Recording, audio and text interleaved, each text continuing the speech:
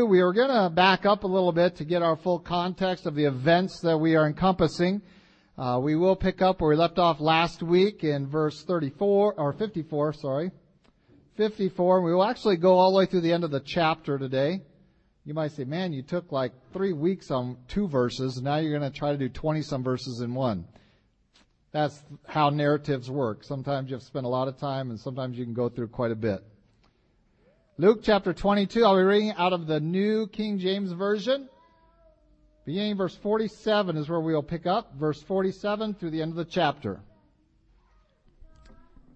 God's Word says, "And while he was still speaking," and the one we're talking about here is Jesus Christ, speaking to his disciples in the Garden of Gethsemane. "While he was still speaking, behold, a multitude, and he who was called Judas, one of the 12, went before them and drew near to Jesus to kiss him. But Jesus said to him, 'Judas, are you betraying the Son of Man with a kiss?' When those around him saw what was going to happen, they said to him, 'Lord, shall we strike with the sword?' And one of them struck the servant of the high priest and cut off his right ear. But Jesus answered and said, 'Permit even this.' And he touched his ear and healed him. Then Jesus said to the chief priests, captains of the temple, and the elders who had come to him, 'Have you come out as against a robber with swords and clubs? When I was with you daily in the temple, you did not try to seize me, but this is your hour and the power of darkness.' Having arrested him, they led him and brought him into the high priest's house. But Peter followed at a distance. Now when they had kindled a fire in the midst of the courtyard and sat down together, Peter sat among them. And a certain servant girl, seeing him as he sat by the fire, looked intently at him and said, 'This man was also with him.' But he denied him, saying, 'Woman, I do not know him.' And after a little while another saw him and said, 'You also are of them.' But Peter said, 'Man, I am not.' Then after about an hour had passed, another confidently affirmed, saying, 'Surely this fellow also was with him, for he is a Galilean.' But Peter said, 'Man, I do not know what you are saying.' Immediately while he was still speaking, the rooster crowed. And the Lord turned and looked at Peter. Then Peter remembered the word of the Lord, how he had said to him, 'Before the rooster crows, you will deny me 3 times. So Peter went out and wept bitterly. Now the men who held Jesus mocked him and beat him. And having blindfolded him, they struck him on the face and asked him, saying, 'Prophesy! Who is the one who struck you?' And many other things they blasphemously spoke against him. As soon as it was day, the elders of the people, both chief priests and scribes, came together and led him into their council, saying, 'If you are the Christ, tell us.' But he said to them, 'If I tell you, you will by no means believe. And if I also ask you, you will by no means answer me or let me go. Hereafter, the Son of Man will sit on the right hand of the power of God.' Then they all said, 'Are you then the Son of God?' So he said to them, 'You rightly say that I am.' And they said, 'What further testimony do we need? For we have heard it ourselves from his own mouth.'" Well, we're continuing, I should say, our study in the Passion of Jesus Christ. We have been looking through Luke, and we have been anticipating this for some time. It really began last week in the Garden of Gethsemane when we saw the beginning of the rejection, the separation that Jesus was to experience. Before we are done with this, he will be rejected by pretty much all men. He'll have to experience the rejection even of his heavenly Father, as he turns his back on him, and he will say, my God, why have you forsaken me?" He's already begun to sense that. We saw that in his prayer in the Garden of Gethsemane, that there's a disharmony between him and the Father, that there are two wills going on, and the Son expresses that, if there's any way for what's about to happen to not happen, please let it pass. Let this not occur, but not my will. That's what I would want. I would want that there's some way out of what's coming. I would like that way out now. Does that mean there was a way out? No, in fact, it speaks to the very opposite, that there was no other way. If there was any other way to deliver men from their sin, do you think the Father would have responded to the Son right there? And said, okay, we'll find another way.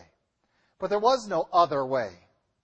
Christ knew this in His intellect, in His mind, in His knowledge, but yet in His life, in His flesh, He recognized the great suffering that was going to occur, not just dying on a cross. Many men have died on a cross, but of the separation that was going to occur between Him and the Father that was already, really, as we said, initiated here, where we have a disharmony to a degree of the Son, what He wanted from the Father and what He wanted. Ultimately, we look at Christ's statement here, and this is a statement that everyone who wants to come to God must say, and that is, not my will, but yours be done. It is a statement of complete surrender to another. And fundamentally, when we come to God seeking salvation, it is not on your terms that it is ever going to occur. It will always be on God's terms.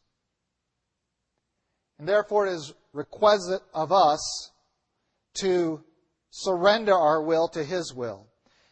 Unless you think that that is a hideous thing to do, because we're Americans, we're very independent, and we really value strong will and self-reliance. Unless you think that that's a horrific thing to do, to surrender one's will to another. We're not talking about surrendering your will to some ogre or some fanatic. We're talking in terms of earthly men that we have experienced that get that kind of a following. But we are talking about a God whose will is that none should perish, but that all should come to repentance. A God whose will is that all those who will trust in His Son will receive eternity in His presence, not as slaves there, but as His very own adopted children there. A God whose will is that should you trust in Christ as your Savior, if you would do it His way, would grant you all the promises recorded in this book. Grant you access, grant you His Spirit, grant you prayer access, grant you blessing upon peace that passes understanding, grant you a love that again goes beyond human grasp because it has divine origin. And so this is the will that we are calling men to surrender to. It is a benevolent will. That is, it is seeking our best. Benevolence is a word that we've really lost track of in our society, and it's shameful that that's occurred. We have a benevolent God. He is loving and desiring for the good of those that He has created, of all creation. We look around and we say, well, how can these evil things and bad things happen? It is not because God willed that, but because man willed that. And what was going on in the garden goes on today.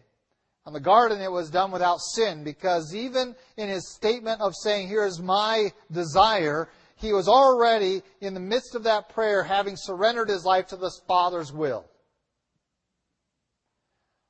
The communication of a variant will is not rebellion, but it is when we follow a variant will to God that it becomes rebellion. And this man has done and does every day. We follow our will instead of surrendering it to God's. Fundamentally, that is what salvation is for us to surrender our will and its willfulness, its sin, to God and His way. Your way needs to become my way. That's what it means to have Jesus as your Lord and Savior. And so Jesus Christ comes in and already beginning to suffer this disharmony, already recognizing the great spiritual injury that he will have to endure. Yes, there's physical injury, and there are those that want to dwell on that.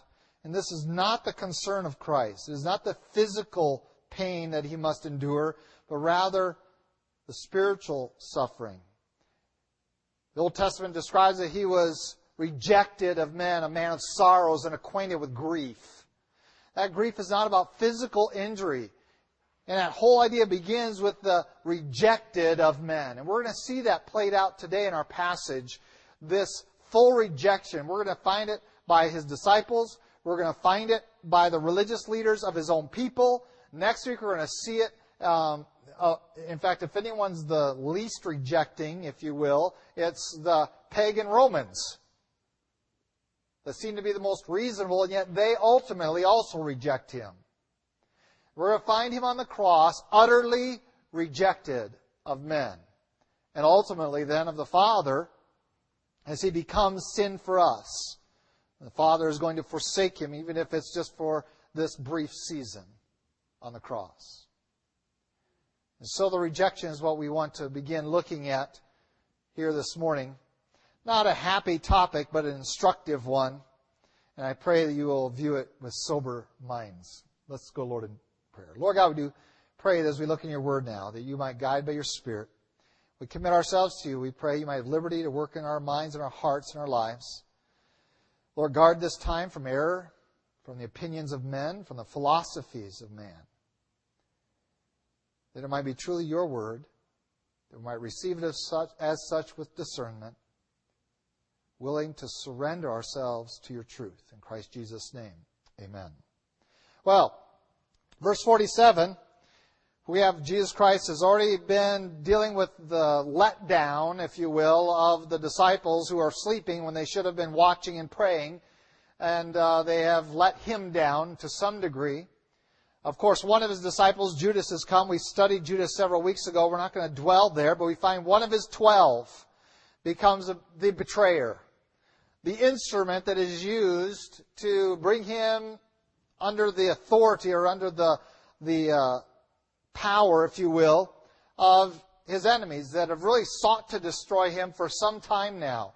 Not only in Jerusalem, but out in the outlying areas where he ministered, we have found the opposition among the religious leaders of that day.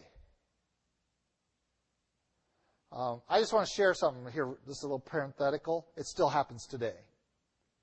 That among the rejection of Christ, do not think that that never occurs among the clergy. In fact, I would contend that they are some of the worst. Because they have access to God's truth. They have, hopefully, a training in this book, and yet they choose to lead people in the rejection of what this book teaches. So when we talk about being guarded, it is not just against our own selves, but those influences around us. And we might think, well, in churches today, that's the place where the gospel is safe. When in fact, maybe that may be the very most dangerous place in our society today for the gospel is in some of our churches. If we are doing injury to it, we are leading many astray. Here we find that it is the religious leaders of the day that are the greatest enemies of the work of Jesus Christ. The Pharisees, the chief priests, the Sadducees, the teachers, the lawyers, and we think of lawyers as being a political or legal entity. In that day, they were a religious entity because the law that they were lawyering was the Old Testament law, Ten Commandments kind of thing. Wouldn't that be radical if we had those kind of lawyers in our system today? But the law they were lawyering was God's law. So, we have them coming. Judas has joined their side. He went to them. They didn't find him out. He found them out and was willing to betray his Lord, thinking that he could facilitate the kingdom of God force Jesus' hand to show his power and destroy his enemies once for all, I still contend that is one of his primary motives. Not all of them, but one of them. Of course, we find the immediate response that we've talked about with Peter wanting to defend his Lord, grabbing a sword because he misunderstood Christ's earlier words that we studied several weeks ago, and doing injury to one of the high priest's servants who was there. And Christ makes it very evident that was not his intended meaning of what it meant to carry a sword, not a physical sword, but rather the sword of the Spirit, the Word of God. And so he allows himself to be taken captive. Could Jesus have walked away? Yes. He had done it before. On numerous occasions, they wanted to take him, and he simply walked through them and away. Could he have done it then or now? Yes. Why didn't he do it now? Because it was the time. He was surrendered to the Father. He knew this was the Father's will. He could have very easily called and said, I'm just walking away from this crowd, this mob. But he chose not to because he was surrendered just a few moments earlier to the Father's will. And so he submitted himself and allowing them to take him, does so freely. So they seize him. He recognizes their hour and their power of darkness was at work. He's been betrayed by his own people who should have recognized him as the Messiah. It's going to be exacerbated a little bit later on in our text. We're going to look at that in a moment. You think, well, one of the 12 abandoned him, but the Bible tells us that all of them ran. Once they realized that there was not going to be any uprising, there was not going to be any exercise of Jesus' divine power, that there wasn't going to be any miraculous deliverance at this moment, they simply scattered. We find from other Gospels that at least one of them had contact with the high priest's household, and was able to make his way there. Peter follows him from a distance, enters the courtyard. In the courtyard, this location would have, it sounds strange to us because we think, why are they going to someone's house? But the house would have been a place of judgment. In fact, they believe they found this house in Jerusalem and were able to walk through there. And their basement truly was a dungeon of sorts. And so they would have the place of punishment right there available to them as well. They were, of course, under the authority of the Romans, so they had limited authority of what they could do. But out in the courtyard, Peter finds himself waiting to see what's going to happen. What is going to be the judgment? How's this all going to play out? We've looked at this already when the statement of Jesus to Peter was, you're going to deny me 3 times before this night's over. And those of you who think that roosters crow in the morning haven't ever had one. They crow at night. Don't know why, but at 4 a.m. they crow. And they don't really stop from what I can tell. And so usually I chop their heads off because of that at my house. So we eat them when they start doing that kind of stuff. But he's going to be there, and the rooster's going to crow. He's going to be in that place. You might say, well, he hasn't fully abandoned Christ. I mean, he's at least trying to stay nearby. Isn't this saying something about Peter? Well, it tells us that there's some turmoil going on inside of Peter. There's a struggle now. He wasn't struggling when Christ was struggling. And this, I think, is key. Christ instructed them, pray lest you enter into temptation. We learned that last week and the week before. We studied that. That Christ is the example, that we are confronted with this point of decision, of turmoil, where here is something I want and here's something else that I want. I want to please God, but I also want to please my flesh. And now that turmoil naturally develops inside of me. What is the solution? The solution is that we do what Christ says. Pray that we not enter into temptation. And Peter slept instead of praying, and now he's ill-prepared. And now the turmoil is there. Very real. as real as what Jesus was enduring a few minutes, hours earlier in the garden, Peter was now dealing with in the courtyard of the high priest. But unlike Jesus, he wasn't praying. He was ill-prepared for this.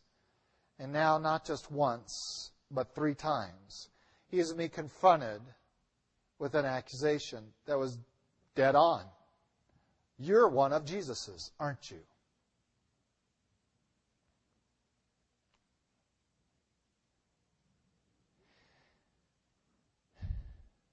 And we identify with Peter to some respects in many ways.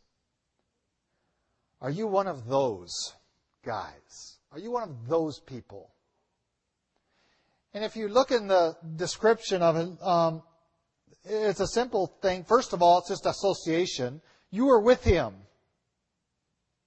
This man was also with him, is the accusation, verse 56. The servant girl. We're not talking about someone with authority. We're not talking about a high priest. We're not talking about a Sadducee or a Pharisee or a lawyer. We're not talking about anyone. We're talking about a servant girl. Probably one of the lowest servants in the household. Recognizes him. Says, you were with Jesus. Weren't you you were one of his guys?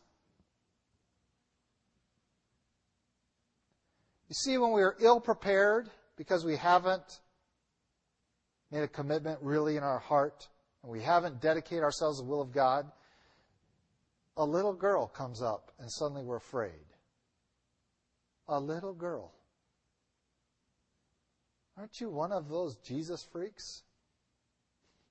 Aren't you one of Jesus' men? Don't you follow that guy? The accusation was one of association. Aren't you associated with him somehow? And Peter's statement is astounding. And yet if we recognize the context that he is ill-prepared for this because he slept when he should have been praying, we shouldn't be surprised at all. His statement isn't, I don't follow. I know him, but I don't go around with him. I don't really follow him. No, the statement is, I don't know him. Woman, I don't know him. Another saw him and said, you also are of them. You see, now it's not only association, it's participation. You are of them. You are counted among their number. And his statement is, I am not. I am not counted of the number who follow Christ. Whoa. I don't know him. I'm not counted of his number. And finally, I don't even know what you're talking about. He claims absolute ignorance of who Jesus is, or anything that Jesus taught, or anything of what's going on. Like I just walked into town tonight, fresh from the countryside, which of course didn't happen because if you arrived for Passover, you arrived at the beginning of the week. I don't know him. I'm not a part of what he's doing or who he is. I don't even know what's going on. Absolute and total denial of our Lord Jesus Christ. And we sit here and we might be a little condemning of Peter this morning. How could he? Well, how could you?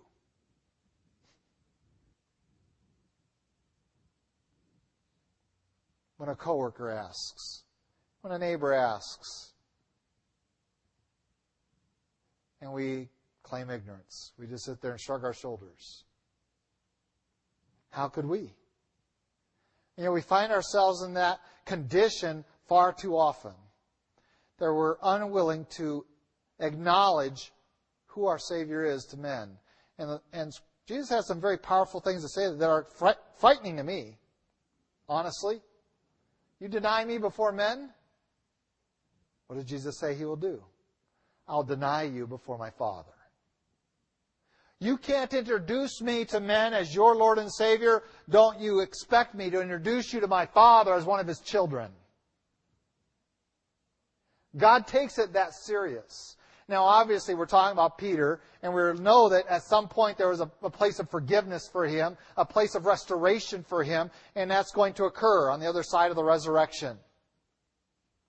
But the statement still holds true that if we are walking through our life day after day after day, unwilling to acknowledge who we are, what we believe, who is our Lord and Savior, whose will it is that we're supposed to be living, how can we anticipate that Jesus is going to be just thrilled that we arrive in heaven? Let me go introduce you to the Father. Not going to happen. We are fooling only ourselves if we are continually rejecting Jesus Christ before men and somehow expecting that when we get to heaven, He's going to be pleased. Indeed, how will we stand before Him? We cannot. And so we are called today, like Peter, first of all, if you want to avoid this, prepare yourself. Not exactly what you're going to say. What am I going to say if some little girl comes up to me and says, "Aren't you a Jesus follower?" The Bible says, don't worry about exactly the words to say. I don't have any scripts to hand out today. Here's the answer. And there are groups out there that do that, here's a big evangelism program. Here's the exact words for you to say and for you to say. And if they ask you this question, here's your answer, which is an exactly opposite of what the Bible tells you to do. Do you recognize that? If you go into my library, you'll see a section on evangelism, and there's programs there that say exactly what to say in what order. Let me share with you, I don't teach those here. You will never see me teach them here because they are actually in disobedience to God's command, which is what? Don't worry about what you say. Don't worry about the right words. God will give you the right words. If the Holy Spirit's in you, He'll lead you to say what you need to say and to say it rightly. And what needs to be said to that person will be different than perhaps another. We trust in God. So what is this preparation that we're talking about? If it's not preparing the exact words to say, what is it we're supposed to be prepared for? It's preparing our hearts to be bold in standing for who we are or claim to be. Is the preparation that we aren't tempted to deny Christ. It's not about preparation of the exact words and then I'll have confidence. That's not going to give you confidence, not godly confidence, but it's a matter of a surrender to God, that if I've done that in prayer, I've done it vigilantly, that I am prepared to walk the walk. I'm ready to take the stand, and I've surrendered myself to God, and now God's will is my all in all. It is everything I look forward to every day, doing what God wants me to do. Then if I have put myself into that prayerful position as Jesus has done, instead of what Peter has done and slept through the time when I should have been preparing myself, I'm going to be ready. If I've done what Jesus has done, I'll be ready to take that bold stand. And in that condition of surrender to God, God says, I will put the words in your mouth that you need to say in that situation. Now, if that doesn't give you confidence, no little script I give you on little note cards is going to help you. God Himself will say, I'll tell you what you need to say. It'll just come to your mind. If you surrender yourself fully to me. It's among those good things that our benevolent God does for us. Peter wasn't prepared, and in an unprepared state, he failed miserably, and ended up rejecting the Lord. Now I want to share with you that what happened in the garden is being played out now. You think, well, I'll never deny Christ when the time comes. If you're not in the garden, you will deny Him when the time comes. If you're not prayerfully surrendering yourself to God day by day, when the point of decision comes, you will deny Him. You'll be ill-prepared. You see, Peter's failure here in his denial began in the garden, where Christ at the beginning said, pray that you may not enter into temptation, and at the end said, pray lest you enter into temptation. Rise and pray. Kind of the opposite of what we say. We say kneel and pray, but He said rise and pray. If you're sleepy, get up and pray. Don't fall asleep praying because you're laying down or on your knees. Sometimes it's best to walk and pray if you're prone to sleeping while you're praying. So got that Wednesday night? No chairs. We're going to rise and pray this Wednesday so we have no snoring during this prayer time. If we are prayer time, if our garden time is there, and that is filled with surrender to God's will, we can anticipate avoiding what happened to Peter. That when we are confronted saying, aren't you this? We can say, oh yeah, that's exactly who I am.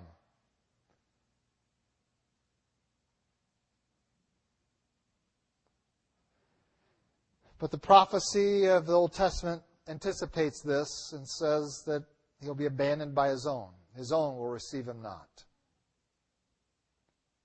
And Christ's rejection was by his own. His inner three even. Peter being the representative. What is the result of being unprepared for temptation and denying Christ? Regret. Verse 62, Peter went out and wept bitterly, full of regret.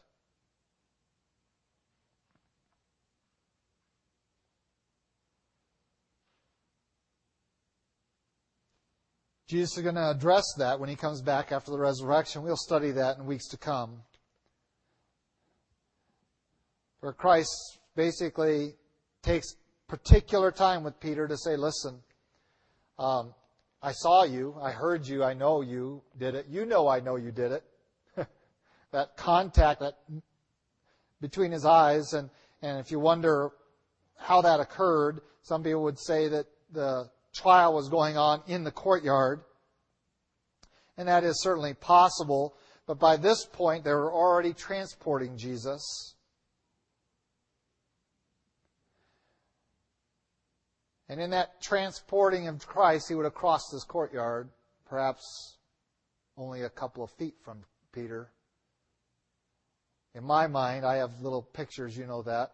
I have those, and in my mind, Peter has his back to it, and Jesus is walking by under arrest, and Peter is saying these words. The crow sounds. Rooster sounds. Crows, there we go. It wasn't a crow, caw, it was a rooster.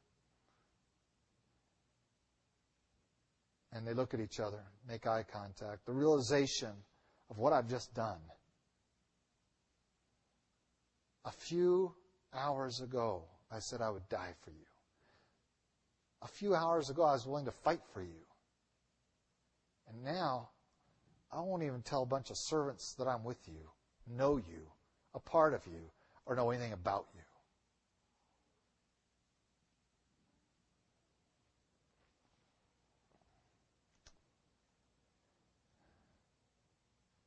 We're not told the response of Jesus there at that point. He says nothing, he walks by, makes that eye contact. Christ has already expressed himself earlier in verse 31 through 34 in that sad statement of Peter, the rooster shall not crow this day before you deny me 3 times. Deny 3 times that you know me. And Peter's done that. Christ's rejection continues now by his own people. And let us make it very clear here. We have his inner circle, and it's almost from the inside out that he's being rejected. He is rejected vehemently by his inner circle.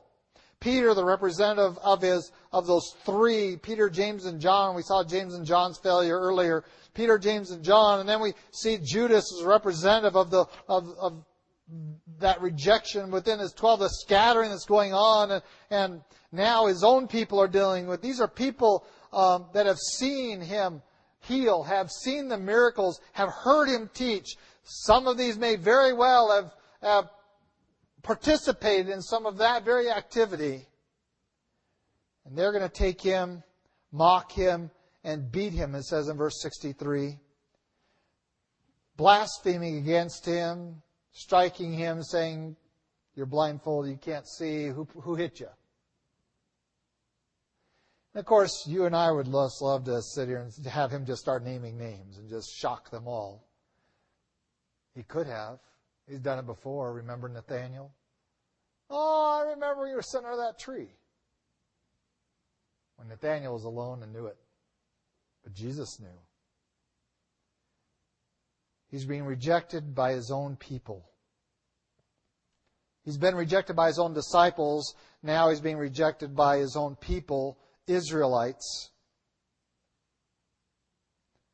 The elders of the people, the chief priests, the scribes, they take him into their council, their highest court, if you will. And finally, point blank, say, "If you're the Christ, tell us." Christ finally has a response. And his statement is, "You're not going to believe it."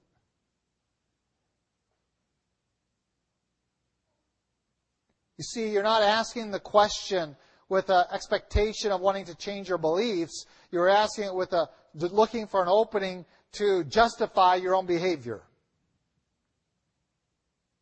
Let's think about that. Let me repeat it. You might have gone right by you, okay? You're asking this question not wanting to change your beliefs, but looking for an opening to justify yourself.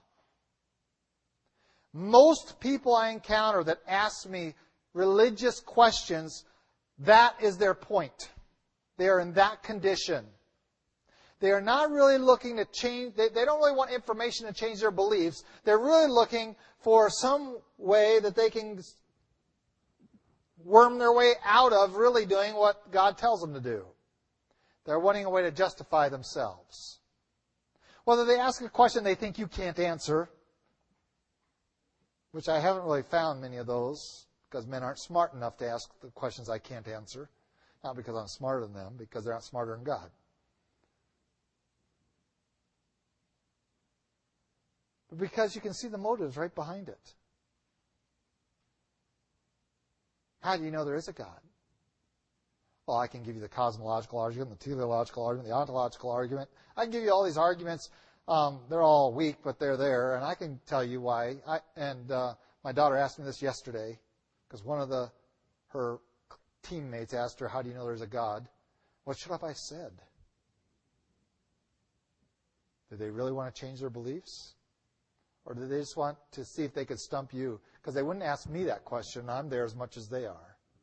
I'm readily available and they know who I am. But they don't ask me that question. And I said, ask them why they're wearing clothes. How does that prove the existence of God? Why are you wearing clothes? Why are all of you wearing clothes?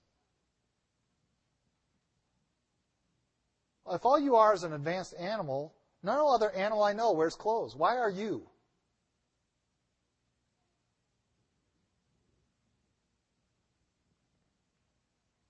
Because there's something different about us, and that difference is what God put there. Why do we organize ourselves into weird social groups called churches and other entities? Why do we believe anything? Why don't we just operate on instinct and just eat, drink, and procreate? Because there's a God, and we are made in His image. We are like Him. If you don't believe what happened in the Garden of Eden, you tell me why you're wearing clothes. I know why. I have a Bible and I believe it.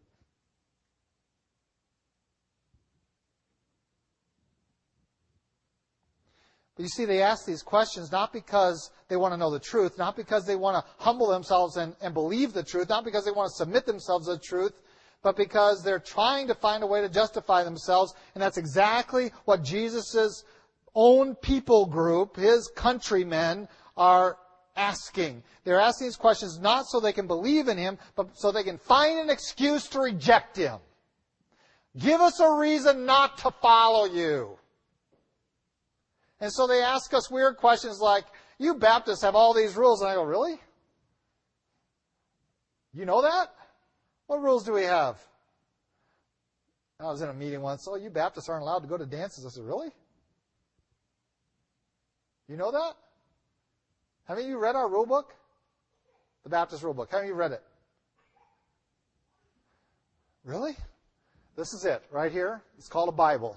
I encourage you all that didn't raise your hand, go home and read this. This is how we live. Okay? This is it. How many of you read the Baptist rule book? Whew, a lot better response. Keep reading, folks. If you can't raise your hand yet, keep reading. This is it. There are no other rules. We want to follow God's will. Now, what are they looking for? An excuse not to be a believer in Jesus Christ. Is it true you guys can't do this and can't do that and have to do this? And I just looked around and said, yes, and it's also true I can't murder you. Aren't you glad? Because I believe in absolutes. And I believe it's absolutely wrong for people to murder other people. Aren't you glad? You don't want to believe in absolutes? You want to follow your own rules? I'm afraid. Because that means you can kill me at the drop of a hat and not feel anything wrong about it. Suddenly it's not so bad to believe in God, is it? Or rules. Are you the Son of God? Let's just ask it point blank. And all of them did it. It wasn't just one guy. And by the way, they weren't a full council. They just had a majority. They had, what's it called, Chris, when you have enough? Quorum. There you go. They had a quorum. Got a quorum. They weren't all there because I know that there was at least one or two that weren't there. The Bible tells that later. But they had a quorum. They all said to him, "Are you the Son of God?"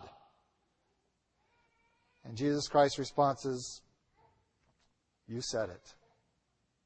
You said it. I am." You've rightly said, "I am." You've identified me finally. You have spoken something true, and I'm going to assent to that. I am the Son of God. That's all they needed. And in their mind, instead of going back into God's Word and saying, well, how are we supposed to recognize the Son of God when He comes? Into their Bibles, which is our Old Testament. It's just 2/3 of our Bible, is their Bible. How are we supposed to recognize the Son of God? And instead of going back in here and looking at all the evidence here that's there to point to the Son of God and considering His claim, they simply start screaming out, "You're guilty. You're a blasphemer. We don't need anyone else to say anything. We've heard from your own mouth. You see, you've spoken something that we don't like. And we refuse to believe. And as soon as you say it, we're going to condemn you." And that's how most people ask religious questions. Whether that question is, do you really think God's going to send people to hell? They're trying to find an excuse not to believe you're God. They're trying to find that He's evil when He's nothing but benevolent. Do you think God's this? Most questions that I encounter are not honest. I want to discover truth, but rather I'm looking for a way to justify myself. To give me an excuse not to believe. And Jesus recognized it among His people. And let me share with you, if you find yourself and you've been walking through life asking those kind of questions, don't congratulate yourself. You are among this number who reject Christ every day. They knew the right question to ask. They knew enough to ask this question, "Are you the Son of God?" They knew what it meant.